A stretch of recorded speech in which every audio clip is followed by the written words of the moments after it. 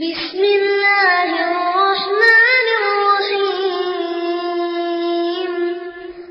إذا جاء نصر الله والفتح ورأيت الناس يدخلون في دين الله أفواجا فسبح بحمد ربك واستغفره إنه كان توابا.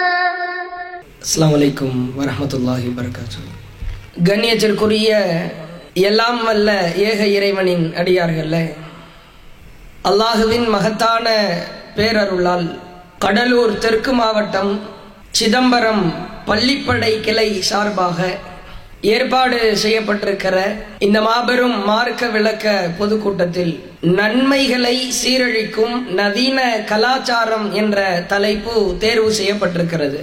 அல்லாஹ் ரப்புல் ஆலமீன் இந்த உலகத்தில் கோடிக்கணக்கான மனிதர்களை படைத்திருக்கிறான். ஏராளமான உயிர் ஜீவராசிகளை இறைவன் உருவாக்கியிருக்கிறான்.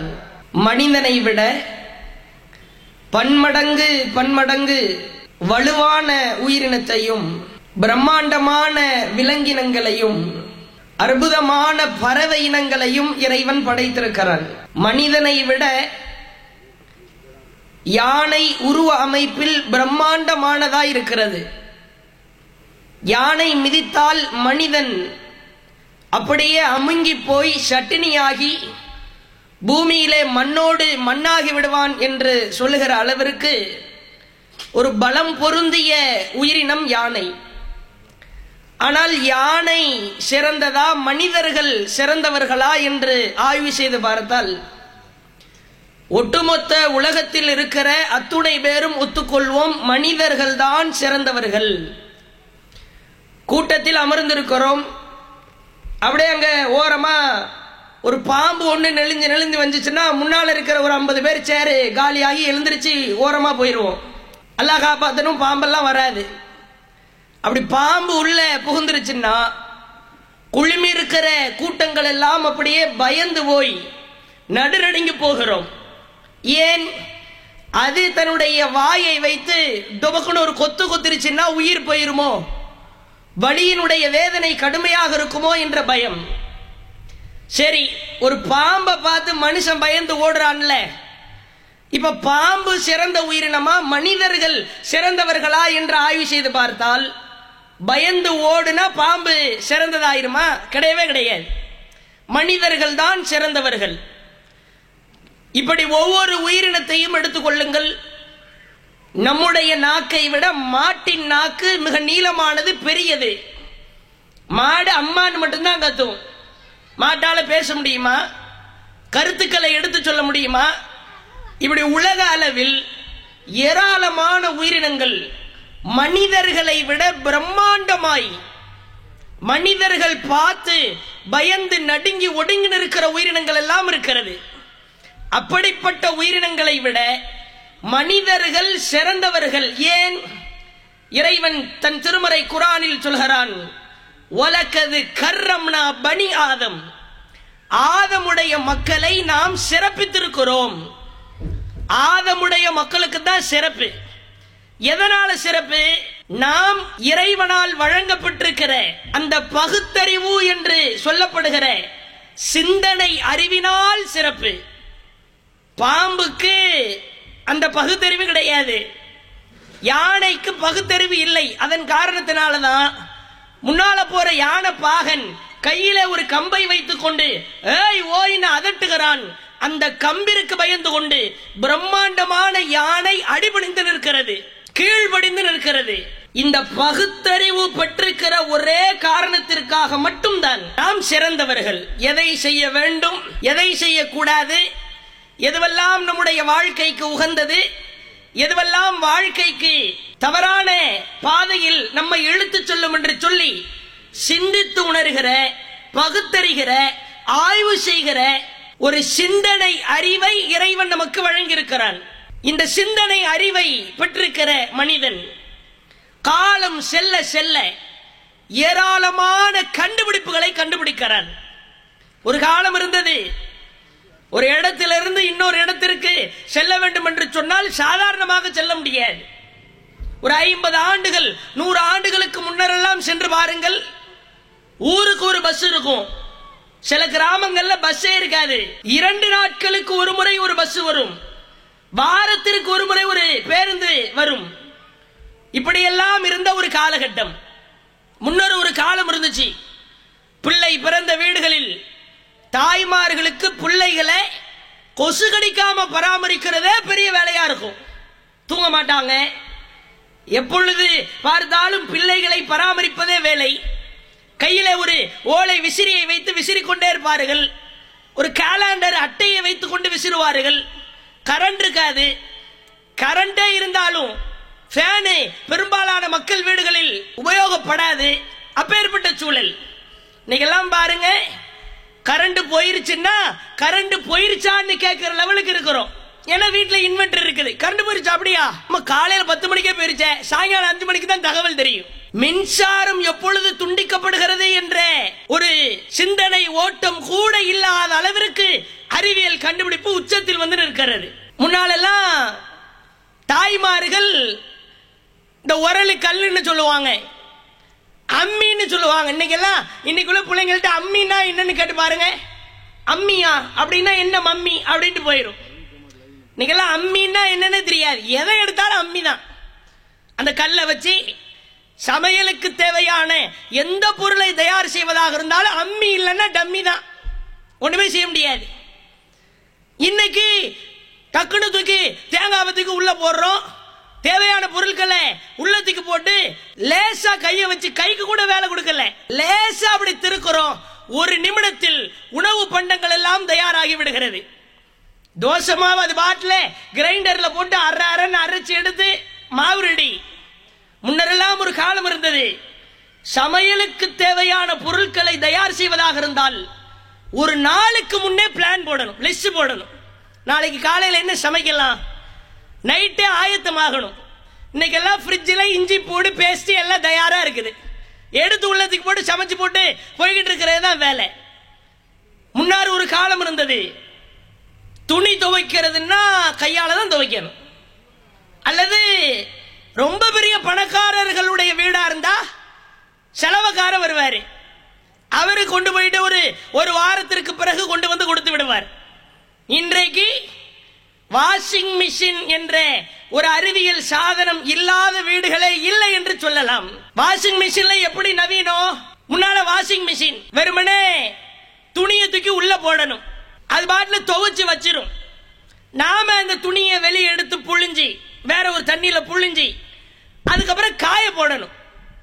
இவன் பார்த்தா இன்னும் தாய்மார்களுக்கு ரொம்ப சிரமமா இருக்குதே அப்படின்னு சொல்லிட்டு ஒரு செமி ஆட்டோமேட்டிக்னு ஒண்ணு கண்டுபிடிச்சா. அடுத்து 2வது ஜெனரேஷன்ல செமி ஆட்டோமேட்டிக்னா என்ன? 2 பாக்ஸ் இருக்கும், ஒரு பாக்ஸுக்குள்ள துணியை போட்டு அது துவைச்ச உடனே பீன்னு ஒரு சவுண்ட் வரும். ஓஹோ, அதை தூக்கி துணியை தூக்கி இன்னொரு பாக்ஸுக்குள்ள தூக்கி போடணும், அது அப்படியே புழிஞ்சு வச்சிரும், எடுத்து காய மட்டும் போடணும். அதையும் பார்க்கறான். இது என்ன, இங்க துவைச்சு முடிச்சதுக்கு அப்புறம் இதை தூக்கி போடுற ஒரு வேலை இருக்குதே, ஆட்டோமேட்டிக்னு ஒண்ணு ஆட்டி அப்படின்னா. ஆட்டோமேட்டிக்னு ஒண்ணு கண்டுபிடிச்சா துணியை உள்ள போட்டு சர்ஃபெக்சல் பொடியையும் டைடு பொடியும் அள்ளி தெளிச்சுட்டா போதும், அது பாட்டுல துவைச்சு ட்ரை பண்ணி லேசா காயணுன்றதுக்காக வேணுமானா தூக்கி கொடியில தூக்கி போட்டுக்கலாம். பெண்கள் வீட்டுல பெரும்பாலும் என்ன வேலை பார்த்துக்கிட்டு இருந்தாங்க தெரியுமா? 2 பெரும்பகுதியான வேலை பார்த்தாங்க. ஒண்ணு பாத்திரம் பூசுறது, பாத்திரம் சாப்பிட்ட பாத்திரத்தை எல்லாம் கிளீன் பண்றது, விளக்குறது. 2வதா முடிய சீவுறது. இதுதான் பெரிய ஒரு உச்சகட்ட வேலையா இருக்கும். முடி சீவுறதெல்லாம் அவ்வளவு சிரமம். அவங்க முடிதான் ஆசைப்பட்டு வளர்த்துக்குவாங்க. அதுக்கு வச்சா பாருங்க ஆப்பு.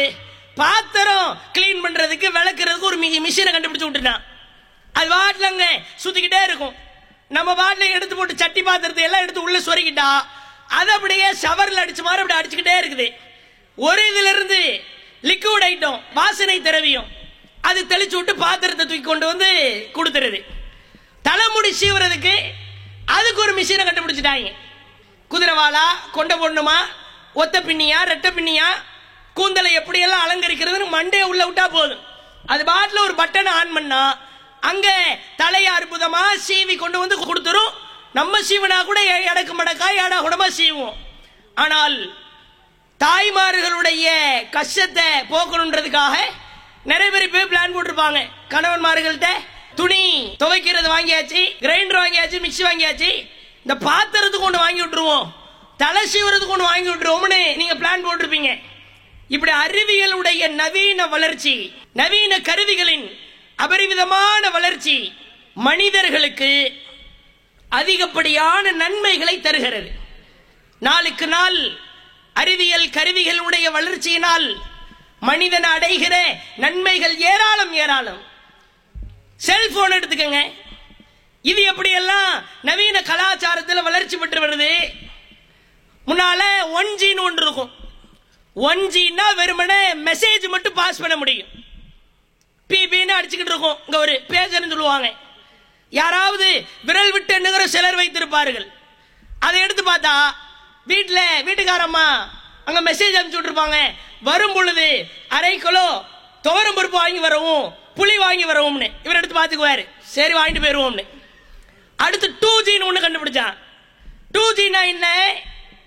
மெசேஜ் பிளஸ் வாய்ஸ், பேசி சொல்லிக்கலாம், மெசேஜும் அனுப்பிக்கலாம்.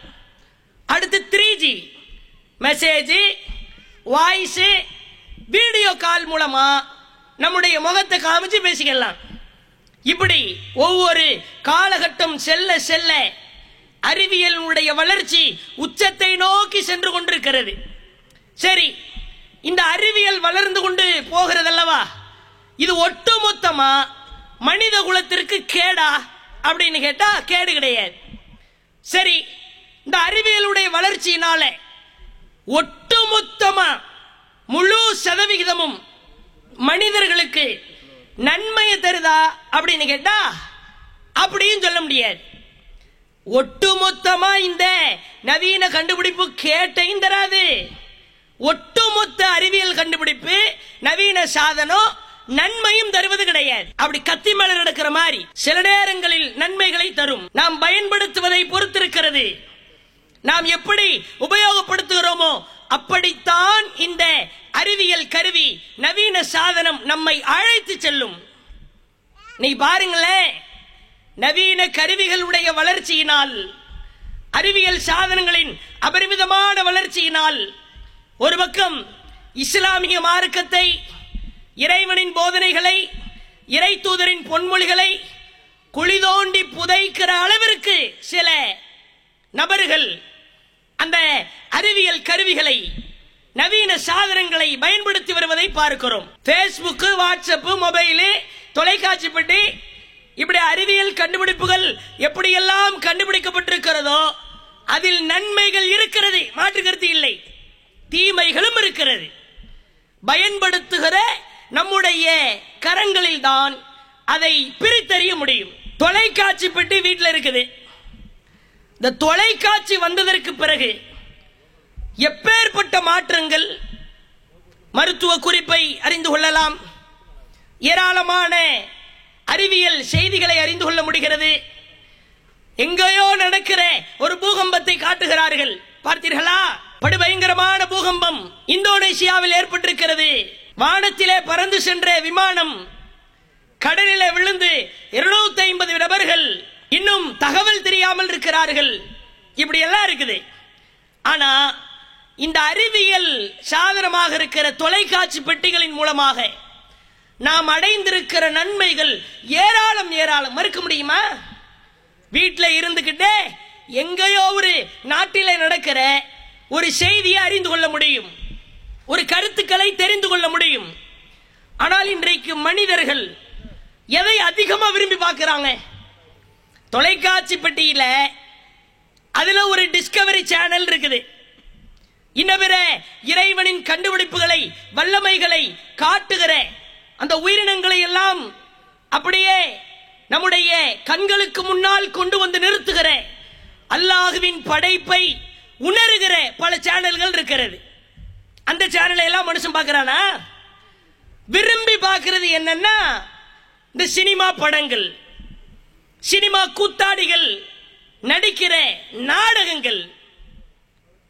அட ஒரு தொலைக்காட்சி பெட்டி இது நவீன சாதனத்தினுடைய பட்டியலில் முதலிடத்தில் இருக்கிறது என்று சொல்லலாம். அப்பேற்பட்ட தொலைக்காட்சி பெட்டிய நன்மைகளை சீரழிக்கிற அடிப்படையில் பயன்படுத்தலாமா? தொலைக்காட்சி பெட்டிகளின் மூலமாக என் மறுமை வாழ்க்கைக்கு கேள்விக்குறி ஏற்படும் என்று சொன்னால் அப்படி நாம் பயன்படுத்தலாமா? பெரும்பான்மையான மக்கள் தொலைக்காட்சி பெட்டிகளை அந்த மாதிரி தான் பயன்படுத்துறாங்க. இந்த சினிமா படம் இருக்குது இல்ல, அது கூட ஒரு 3 மணி நேரத்தில் முடிஞ்சிடும். சினிமா படத்தை பார்க்க சொல்லிட்டாங்க அப்படின்ற மாதிரி நினைச்சிடக்கூடாது.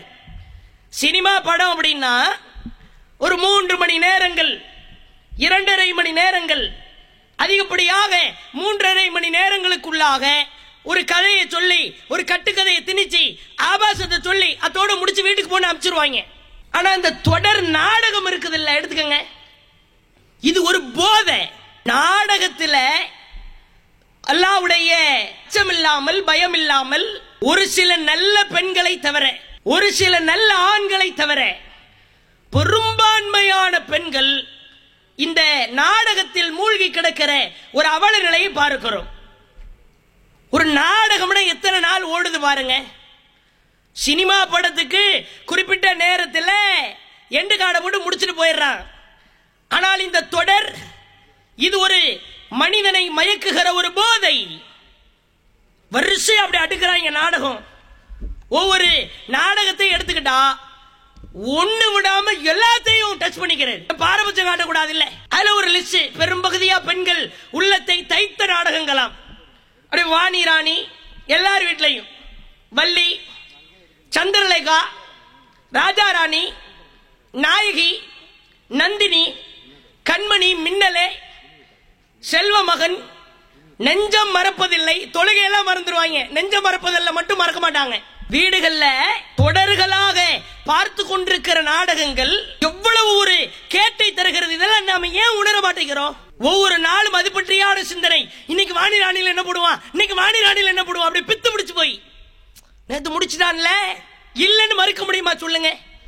நேத்து முடிச்ச அந்த தொடரும்னு போட்டத அடுத்த நாள் என்ன போடுவான், என்னத்தை காட்சிகளாக கொண்டு வந்து காட்டுவான் அப்படின்னு நம் சிந்தனையில் ஓடுகிறதா இல்லையா? இது ஒரு போதை. இதை உட்கார்ந்து கொண்டு நன்மைகளை சீரழிக்கிற இந்த தொடர்களை நவீன கலாச்சாரத்தில் ஒரு இஸ்லாமிய பெண் பார்க்கலாமா?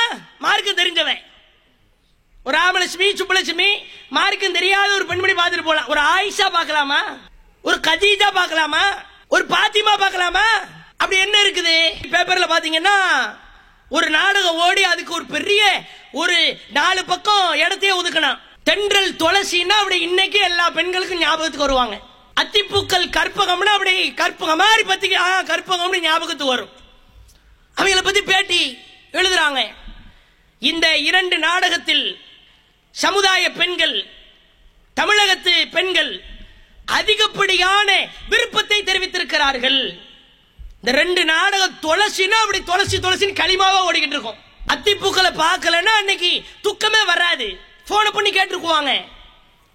இது நம்ம நன்மையை சீரழிக்குதா இல்லையா? சிந்திச்சு பாருங்க. ஆனா ஒரு தௌஹீது பெண்மணியினுடைய வீட்டில் தொடர் நாடகம் ஓடுகிறது என்று சொன்னால் நன்மையை கேலி குத்தாக்குகிற ஒரு செயலாக தெரியவில்லையா? குடும்பத்தில் பிள்ளைகள் எடுத்துக்கங்க. ஒவ்வொரு பெற்றோரும் ஒவ்வொரு பிள்ளைகளும் கவனிக்க வேண்டிய அம்சம். நவீன கலாச்சாரம் நன்மைகளை எப்படியெல்லாம் கொத்து கொத்தாக குழி தோண்டி புதைத்துக் கொண்டிருக்கிறது என்பதற்கு நவீன கால மாணவர்கள், மாணவிகள், இளைஞர்கள், இளைஞர் பெண்மணிகளை உதாரணமாக எடுத்துக் கொள்ளலாம். யாருக்கிட்ட இன்னைக்கு ஆண்ட்ராய்டு போன் இல்லாம இருக்குது? வீட்டுல முன்னெல்லாம் ஒரு லேண்ட்லைன் போன் இருந்தாலே பெரிய அதிசயமா தெரியும். அதுல உள்ள 1, 2, 3 நம்பரை பார்த்தா அப்படியே பூரிச்சுக்குவோம். நம்பர்லாம் இருக்குது 9 வரைக்கும்.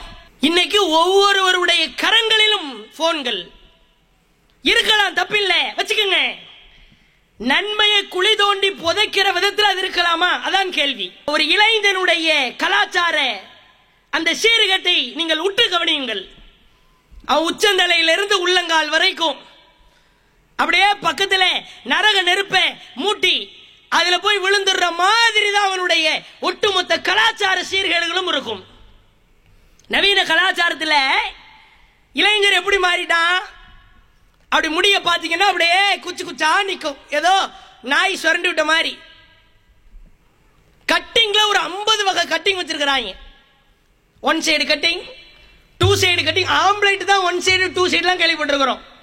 Half boil cutting, omelette cutting, mushroom cutting, முள்ளமன்றி கட்டிங், பைபாஸ் கட்டிங். மண்டையில என்ன பஸ்ஸா ஓட்ட முடியும்? NH cutting. NHனா என்னது? நேஷனல் ஹைவேஸ் கட்டிங்கா. அப்படி டைலன்னு விட்டுருப்பான், பின்னால ஏதோ மண்புழு ஓட்டுற மாதிரியே இருக்கும். பாத்தீங்கன்னா தூரத்துல இருந்து பாத்தீங்கன்னா எவ்வளவு மண்புழு எடுத்து ஒட்டி வச்ச மாதிரியே இருக்கும். அப்படி மண்டை தலை முடிய பாத்தீங்கன்னா ஏண்டா தலையில என்ன எதுவும் வைக்க கூடாதான்ற லெவலுக்கு கழுத்துல ஒரு செயின் போட்டிருப்பான், ஒரு உயிரினத்தை கட்டி போடுற மாதிரி பெரிய சங்கிலியா இருக்கும். காதுல அது 1 சைடு கம்மல், டபுள் சைடு கூட போட மாட்டார். இதெல்லாம் எங்க இருந்து வருது?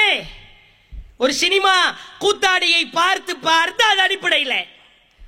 மார்க்கத்தில் ஒரு பெண்ணு கூட கம்மல் குத்தக்கூடாது, ஏன்னா அல்லாஹ் படைச்ச உருவத்தில் மாற்றம் செய்யக்கூடாது என்பது இறைவனின் கட்டளை, இறை தூதருடைய போதனை. இவரு காதில் ஒரு கம்மலை குத்திருப்பார். இவன் தலைமுடிய பாத்தீங்கன்னா இவன் அப்படியே ட்ரெண்டுக்கு தகுந்தாப்புல மாறிக்குவான். விசுவாசம்னா அப்படியே அவருக்கு விசுவாசமா இருப்பார், முழுசா வெள்ளையாக்கிடுவார். ஒரு படத்தில் கொஞ்சம் அப்படியே பிரவுன் கலர்ல முடி இருக்குமா, பிரவுன் லேசா பிரவுன் முன்னால மட்டும் இருக்கும், மற்றதெல்லாம் கருப்பா இருக்கும். வெள்ளை முடியா அதுக்கு தகுந்தாப்புல சினிமா கூத்தாடிய பார்த்து ரசிச்சு அது அடிப்படையில் தன்னுடைய உடல் அமைப்பை கட்டமைத்துக் கொள்கிறார் ஒரு இளைஞர். மேல ஒரு டி-ஷர்ட், கீழே ஒரு பேண்ட், இந்த ஜீன்ஸ் பேண்ட் தான் போட்டுக்கிட்டு தெரியுவார்கள். அதனுடைய பாட்டம் பாத்தீங்கன்னா அப்படியே ரோட்ல இருக்கிற ஆட்டு யூரின், மாட்டு யூரின், மாட்டு பாத்ரூம், காரி துப்புனது, சளி, மூக்கு சளி எல்லாத்தையும் அப்படியே கூட்டி பெருக்கிட்டு அப்படியே அள்ளிட்டு வந்துகிட்டு இருப்பாரு. மக்கள் எல்லாம் நினைச்சிருவாங்க, ஓ இவர் பேரூர் ஆட்சியில் வேலை பார்ப்பாருன்னு. இல்ல இல்ல, ஒரு வேலையே அதான், அவர் தோற்றமே அப்படித்தான். இந்த தாய்மார்கள்ட்ட கேட்டா தெரியும், இந்த ஜீன்ஸ் பேண்டினுடைய அடிப்பகுதியை துவைக்கிறதுக்கு முன்னால சுப்ஹானல்லாஹ் ஒரு கப்படிக்கும் பாருங்க.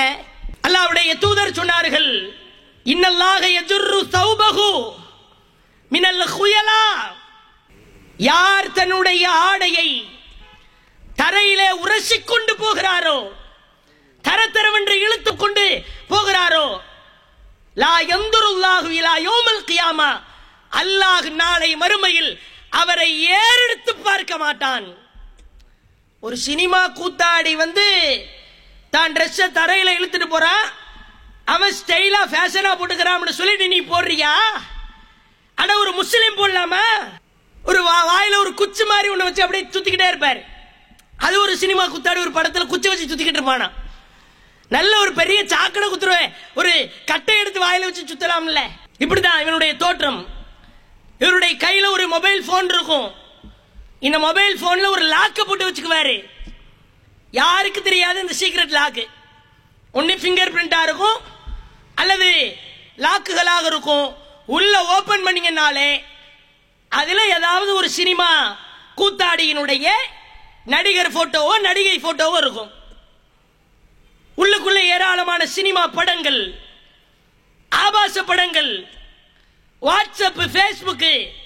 இந்த வாட்ஸ்அப் ஸ்டேட்டஸ் பாத்தீங்கன்னா அதுல எவனோ காதல்ன்ற பேரால கவலையா ஏதாவது ஒரு பாட்டு பிடிச்சு விட்டுருப்பான், அதை இவர் ஸ்டேட்டஸா வச்சிருப்பாரு. இதான் நிலவரம்.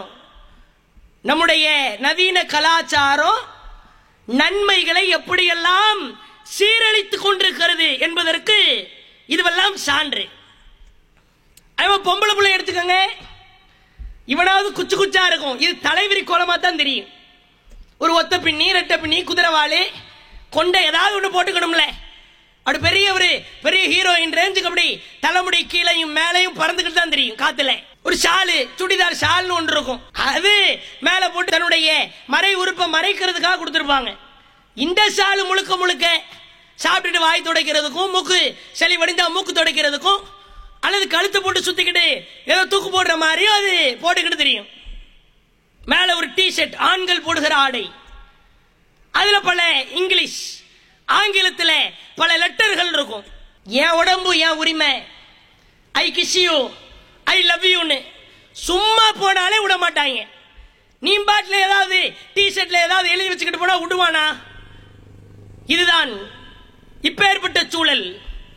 இன்றைய நவீன கலாச்சாரத்தில் பெரும்பாலும் இந்த சினிமா படங்கள், சினிமா பாடல்களில் இன்றைய கால பிள்ளைகள் மூழ்கி கிடப்பதை பார்க்கிறோம். சினிமா பாடலை கேட்கிறோம்னா அப்படியே காதுல தேன் வந்து பாயுது. அல்லாஹ்வுடைய வார்த்தை எப்படியெல்லாம் நம்மை கண்டிக்கிறது என்று பாருங்கள்.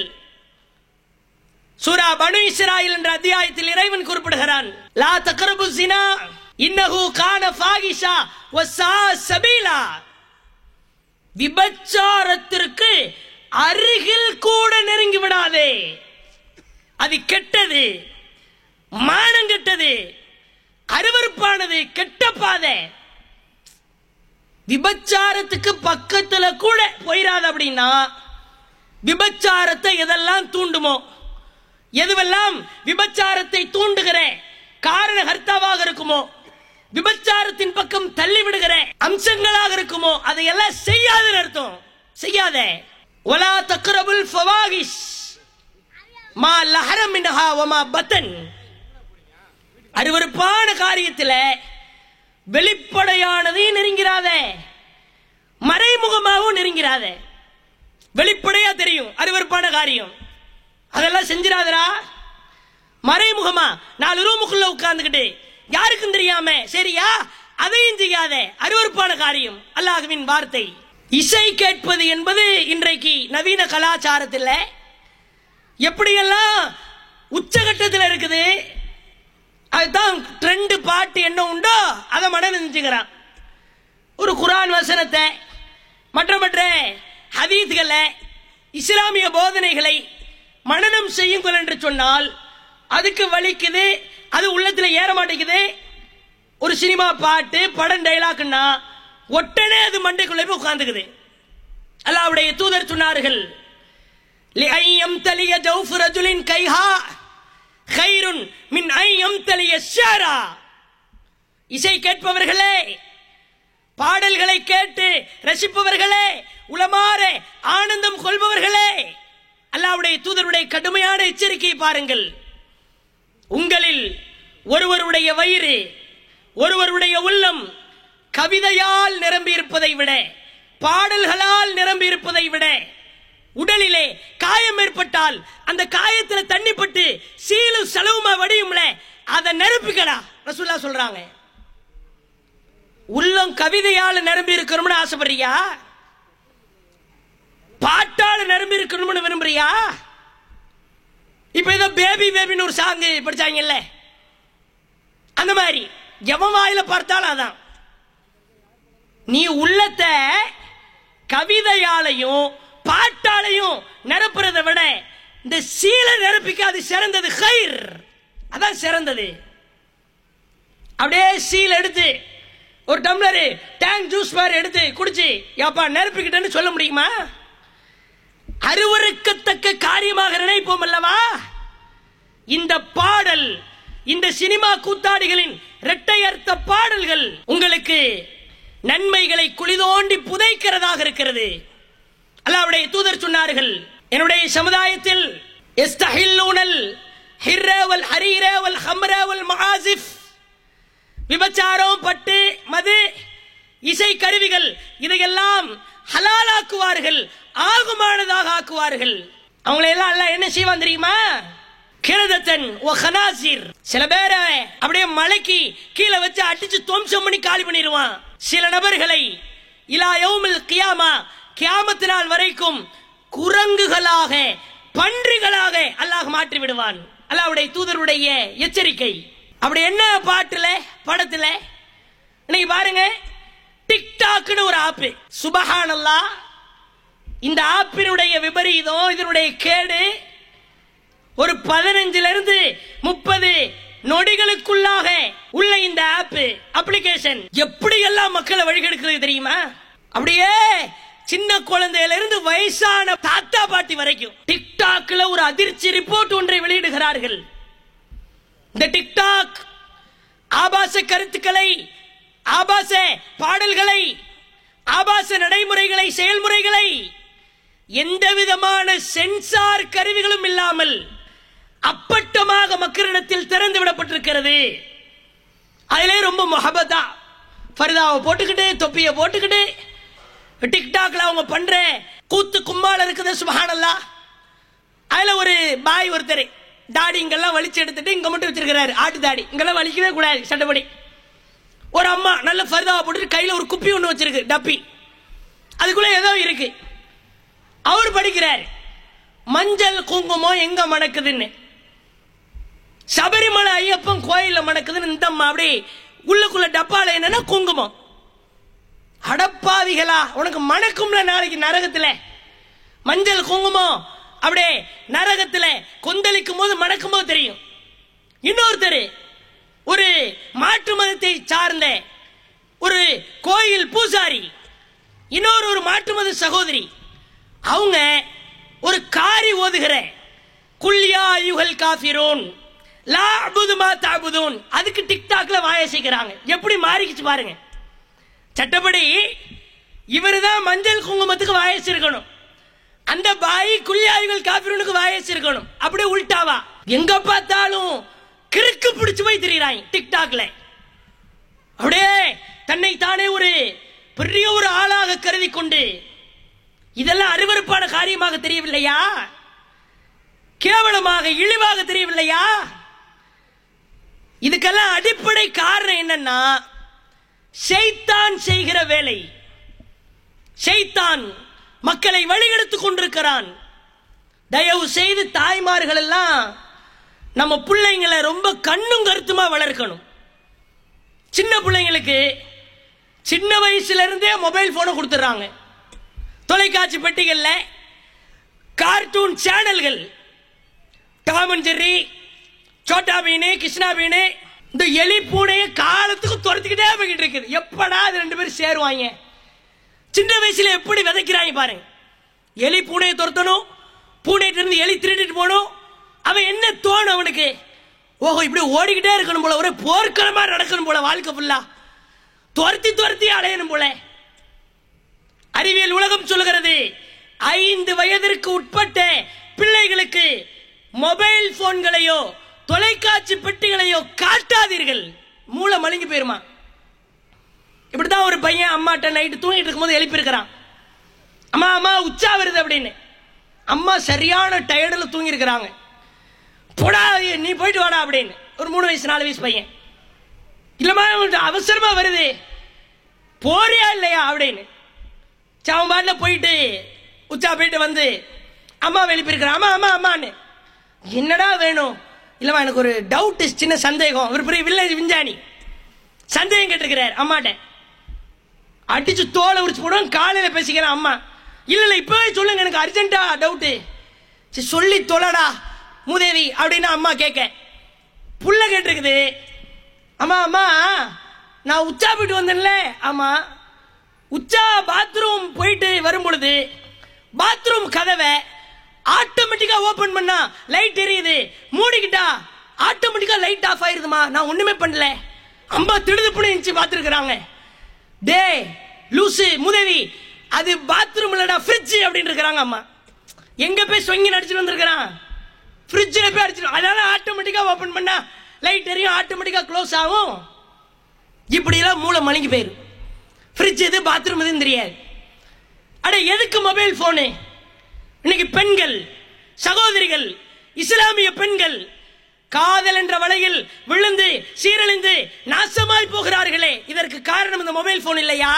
அல்லாஹ்வுடைய தூதர் சொன்னார்கள், அல்லாஹ்இனானி தஸ்னியான் வல்யதானி தஸ்னியான் வர்ரிஜுலானி தஸ்னியான் அல் ஃபர்ஜு யஸ்னி யுஸத்திகுஹு அவ் யுகذிபு. உடல் உறுப்புகள், கண்ணு செய்யற விபச்சாரம், தவறானதை பார்க்கிறது. காது செய்யற விபச்சாரம், தவறானதை கேட்கிறது. கால் செய்கிற விபச்சாரம், தவறான பாதையிலே பயணிப்பது. இது எல்லாத்தையும் இந்த மறை உறுப்பு ஒன்று உண்மைப்படுத்திடும், இல்லைன்னா பொய்ப்படுத்திடும். அட பெண்களுக்கு எதுக்கு வாட்ஸ்அப் ஃபேஸ்புக்? கொஞ்சம் சிந்திச்சு பாருங்க. அட தயவு செய்து தாய்மார்கள் நம்முடைய பிள்ளைகளை ரொம்ப கூர்ந்து கவனிக்கணும். அல்லாஹ்வுடைய தூதர் சொன்னார்கள், யாரிடத்திலே 2 பெண் குழந்தைகள் இருக்கிறதோ அந்த பெண் குழந்தைகளை மார்க் அடிப்படையில் நல்ல ஒழுக்கம் உள்ள பிள்ளைகளாக யார் பெற்றெடுத்து வளர்க்கிறார்களோ, ஜாஅ யௌமல் கியாமா அன வஹுவ, 2 விரல்களை இப்படி இணைத்து காட்டுகிறார்கள். நாளை மறுமையில அந்த 2 பொம்பளை பிள்ளைய ஒழுக்கமுள்ள மலா நல்லொழுக்கமுள்ள பிள்ளையா வளர்த்து வரும் அந்த பெற்றோரும் நானும் இப்படி வருவோம்னு காட்டுறாங்க. இப்படி இருப்போம். ரசூலுல்லாஹ் கூட 2 பொம்பளை பிள்ளைய பெற்றெடுத்துட்டா சொர்க்கத்துக்கு டிக்கெட் வாங்கிட்டோம்னு அர்த்தம். ஒழுக்கமுள்ள பிள்ளையா வளர்த்தா ரிசர்வேஷன் பண்ணிட்டோம்னு அர்த்தம். அல்லாஹ்வுடைய தூதர் சொன்னார்கள், யாருக்கு 2 பெண் குழந்தைகள் இருக்கிறதோ அந்த பிள்ளைகளை நல்லொழுக்கமுள்ள பிள்ளைகளாக யார் வளர்த்தெடுக்கிறார்களோ, நாளை மறுமையில் அந்த பெற்றோர்கள் தப்பி தவறி நரகத்தில் போய் விழுந்துட்டாலும் கூட அல்லாஹ்விடத்திலே போய் அந்த 2 பிள்ளைகளும் வாதாடி தன் பெற்றோர்களை நரகத்திலிருந்து காக்கிற திரையாக இருப்பார்கள். அல்லாஹ்வுடைய தூதர் சொன்னார்கள். எவ்வளவு பெரிய பாக்கியம்னு பாருங்க. பிள்ளைங்களுக்கு போனை கொடுக்குறீங்களா, வாட்ச் பண்ணுங்க. அட எதுக்கு உனக்கு லாக்கு? ஏன் முன்னால போன் வந்தா பேசு, இல்ல நான் தனியா தான் பேசுவேன். அப்ப ஏதோ மேட்டர் இருக்குது. தனியா பேசுற அளவுக்கு நீ புருஷன் பேசலாம், வேற யார்கிட்ட நீ பேச போற? தயவு செய்து கண்காணியுங்கள். என் பிள்ளை நல்ல பிள்ளை, எல்லா பிள்ளையும் நல்ல பிள்ளை தான். சூழ்நிலை சந்தர்ப்பம் அவர்களை கெட்டவர்களாக மாற்றிவிடும். ஷைத்தான் இறைவனிடத்திலே சவால் விடுகிறான். இறைவா, உன்னுடைய அடியார்களை வலதுபுறத்திலும் இடதுபுறத்திலும் மேலும் கீழுமாக நான் வழிகெடுப்பேன். நன்றி செலுத்துறவங்களா நீ அதிகமானவரை காண மாட்டாய். யுமன்னிஹிம் வயஇதுஹும் வமா யஇதுஹும் ஷைத்தான் இல்லா குரூரா. அல்லாஹ் சொல்றான், அற்புதமான வாசகம். ஷைத்தான் உங்களுக்கு ஆசை வார்த்தை காட்டுவான், உங்களுக்கு வாக்கு கொடுப்பான். கவனத்திலே வைத்துக் கொள்ளுங்கள், ஷைத்தானின் வாக்குறுதி ஏமாற்றத்தை தவிர வேறொன்றும் கிடையாது. இறுதியா ஒரே ஒரு செய்தி. அல்லாஹ்வுடைய தூதர் சொன்னார்கள், யஅதூன மின் உம்மதி யௌமல் கியாமா, நாளைக்கு மறுமையில என்னுடைய சமுதாயத்தில் சிலர் பி ஹசனாத்தின் அம்சாலி ஜிபாலி திஹாமா பியலன். திஹாமான்னு சொல்லுகிற ஒரு பிரம்மாண்டமான மலை அளவிற்கு நன்மைகளை செஞ்சுட்டு வருவாங்களாம். இந்த நவீன கலாச்சாரம் நன்மைகளை எப்படியெல்லாம் காற்றிலே பறக்க விடுகிறது என்பதற்கு அற்புதமான சான்று. அல்லாஹ்வுடைய தூதர் சொல்லிட்டு சொல்றாங்க, ஃபயஜ்அலுஹா அஸ்ஸ வஜல்.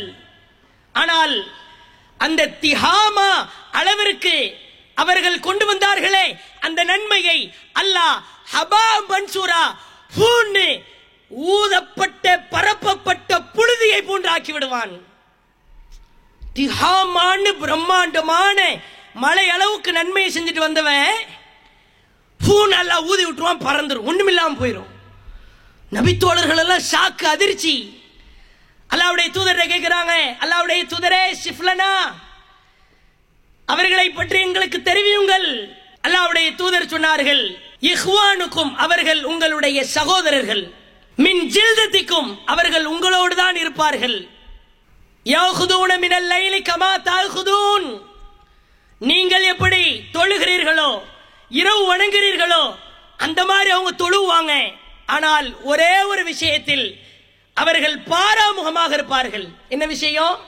ஹலவு, அல்லாஹ்வுடைய விஷயத்தில் பி மஹாரிமில்லாஹி இன்தஹகுஹா, அல்லாஹ் எதை தடை செய்தானோ, எதை தடுத்து வைத்திருக்கிறானோ அதை வாய்ப்பு கிடைக்கும் பொழுது, சந்தர்ப்பம் கிடைக்கும் பொழுது பயன்படுத்தி விடுவார்கள். எல்லாம் செய்வாங்க, தொழுவாங்க, நோம்பு பிடிப்பாங்க, நம்ம கூடயே இருப்பாங்க. தப்பான விஷயம் ஃபேஸ்புக் தப்பா போதா, டிக்டாக் தப்பா போதா, தொலைக்காட்சி பெட்டியில தப்பான காரியங்கள் காட்டப்படுகிறதா, வாய்ப்பு கிடைக்கும் பொழுது கணக்கச்சிதமாக அல்லாஹ் தடை செய்தவற்றை பயன்படுத்தி விடுகிறார்களே, அவர்களுடைய நன்மைகளை பரப்பப்பட்ட புழுதியாக ஆக்கி விடுவான். போ, என்ன பெருசா நன்மை செஞ்சிட்ட? நான் தடை செஞ்சதை நீ ஏன் செஞ்ச? யௌமை அப்துல்லாலிம், அநியாயக்காரர்கள் அலா எதை தன்னுடைய கரங்களை கடிப்பார்களாம் நாளை மறுமையில.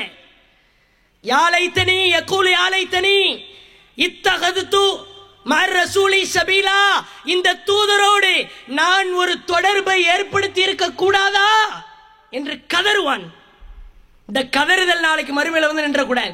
அடுத்து சொல்லுவான், லம் அத்தஹிது ஃபுலாலன் கலீலா, அட இந்த ஷைத்தானை என் தோழனாக எடுத்துக் கொள்ளாமல் இருந்திருக்க கூடாதா? எப்படி கதறான் பாருங்க. உலகத்துல அல்லாஹுவின் தூதரை நண்பராக தோழனாக ஏற்றுக்கொள்ளாமல் வாழ்ந்து ஷைத்தானை தோழனாக ஏற்றுக்கொண்டவர்களே, நன்மைகளை பாழாக்கிவிடக் கூடாது. அன்பிற்குரிய தாய்மார்களே, சகோதரர்களே, இளைஞர்களே, இளைஞர் பெண்மணிகளே, என்னிடத்திலே ஒரு நவீன சாதனம் இருக்கிறது, மொபைல் போன் இருக்குது. இதை நான் என்னுடைய மறுமை வாழ்க்கையை பாழாக்குகிற அளவுல நான் பயன்படுத்த மாட்டேன்னு சபதம் எடுங்க. டிவி இருக்குதா, இன்ஷா அல்லாஹ் வாணி ராணி வள்ளி தெய்வான இந்த மாதிரி கேடுகட்ட எல்லாத்தையும் நாடகத்தை பார்க்கிற ஆளா இருந்தா இன்றோடு குழி தோண்டி புதைத்து விடுகிறேன். அப்படிப்பட்ட நாடகம் தேவையில்லை, எனக்கு மறுமைதான் முக்கியம் என்று சபதம் எடுங்கள். பிள்ளைங்களுக்கு போனை கொடுக்கிறீங்களா, கவனத்தோடு கொடுங்கள். ஏனென்று சொன்னால் பேஸ்புக், வாட்ஸ்அப் இதுவெல்லாம் பயன்படுத்துகிறவர்களை முழுவதும் கண்காணிக்கிற ஒரு அம்சம் அதில் இருக்குது. பேஸ்புக்கில் ஒருத்தர் விரும்பி என்ன வீடியோவை பார்க்கிறாரோ அதை அவன் நம்மளுக்கு அனுப்பிச்சுட்டுக்கிட்டே இருப்பானோ, அந்த மாதிரி சிஸ்டம் எல்லாம் இருக்கிறது. ஒருத்தர் ஆபாச வீடியோ தான் பார்க்கிறாரு, அது வந்துகிட்டே இருக்கும் யூடியூப், பேஸ்புக்ல. அப்ப இது போன்ற நவீன கலாச்சாரங்கள் நம்முடைய நன்மைகளை குழி தோண்டி புதைப்பதாக இருந்துவிடக் கூடாது. என்னென்ன நவீன கலாச்சாரங்கள் எல்லாம் இருக்கிறதோ அதையெல்லாம் மிக சரியா பயன்படுத்தணும். நைட்டு 1 மணி 2 மணி வரைக்கும் போனை பயன்படுத்திட்டு நல்ல சோறை தின்னுட்டு காலையில ஃபஜ்ருக்கு வராம தூங்குற எத்தனையோ இளைஞர்களை பார்க்கிறோம். அப்ப அவங்களையெல்லாம் பெற்றோர்கள் கண்டிக்கணும். தன்னுடைய ஆடை அலங்காரத்தில் இருக்கிற ஃபரிதாவையே டைட்டு பிடிச்சி, எம்மா தயவு செய்து ஃபரிதாவுக்கு மேல இன்னொரு ஃபரிதா போட்டுக்கமான்னு கெஞ்சிற அளவுக்கு ஆடை உடுப்பதை பார்க்கிறோம். அப்படிப்பட்ட ஒரு கலாச்சார சீரழிவை நோக்கி நாம் சென்றுவிடக் கூடாது. அல்லாஹ்வுடைய உதவியினால் கண்டுபிடித்திருக்கிற இந்த நவீன கருவிகள், நவீன கலாச்சாரம் நம்முடைய மறுமைக்கு வேட்டு வைப்பதாக இருந்தால் அப்படிப்பட்ட கலாச்சாரத்தை, அப்படிப்பட்ட சாதனங்களை அல்லாஹ்விற்கு பயந்து மறுமைக்கு அஞ்சி அதிலிருந்து ஒதுங்கி நல்ல மனிதர்களாக வாழ்ந்து நன்மைகளை அதிகம் அதிகம் செய்கிற நன்மக்களாக வல்ல இறைவன் நம் அனைவரையும் அருள் புரிவானாக என்று கூடி என்னுடைய நிறைவு செய்கிறேன். வாஹிரு தஅவானா அல்ஹம்துலில்லாஹி ரப்பில் ஆலமீன். அஸ்ஸலாமு அலைக்கும் வரஹ்மத்துல்லாஹி வபரகாத்துஹு.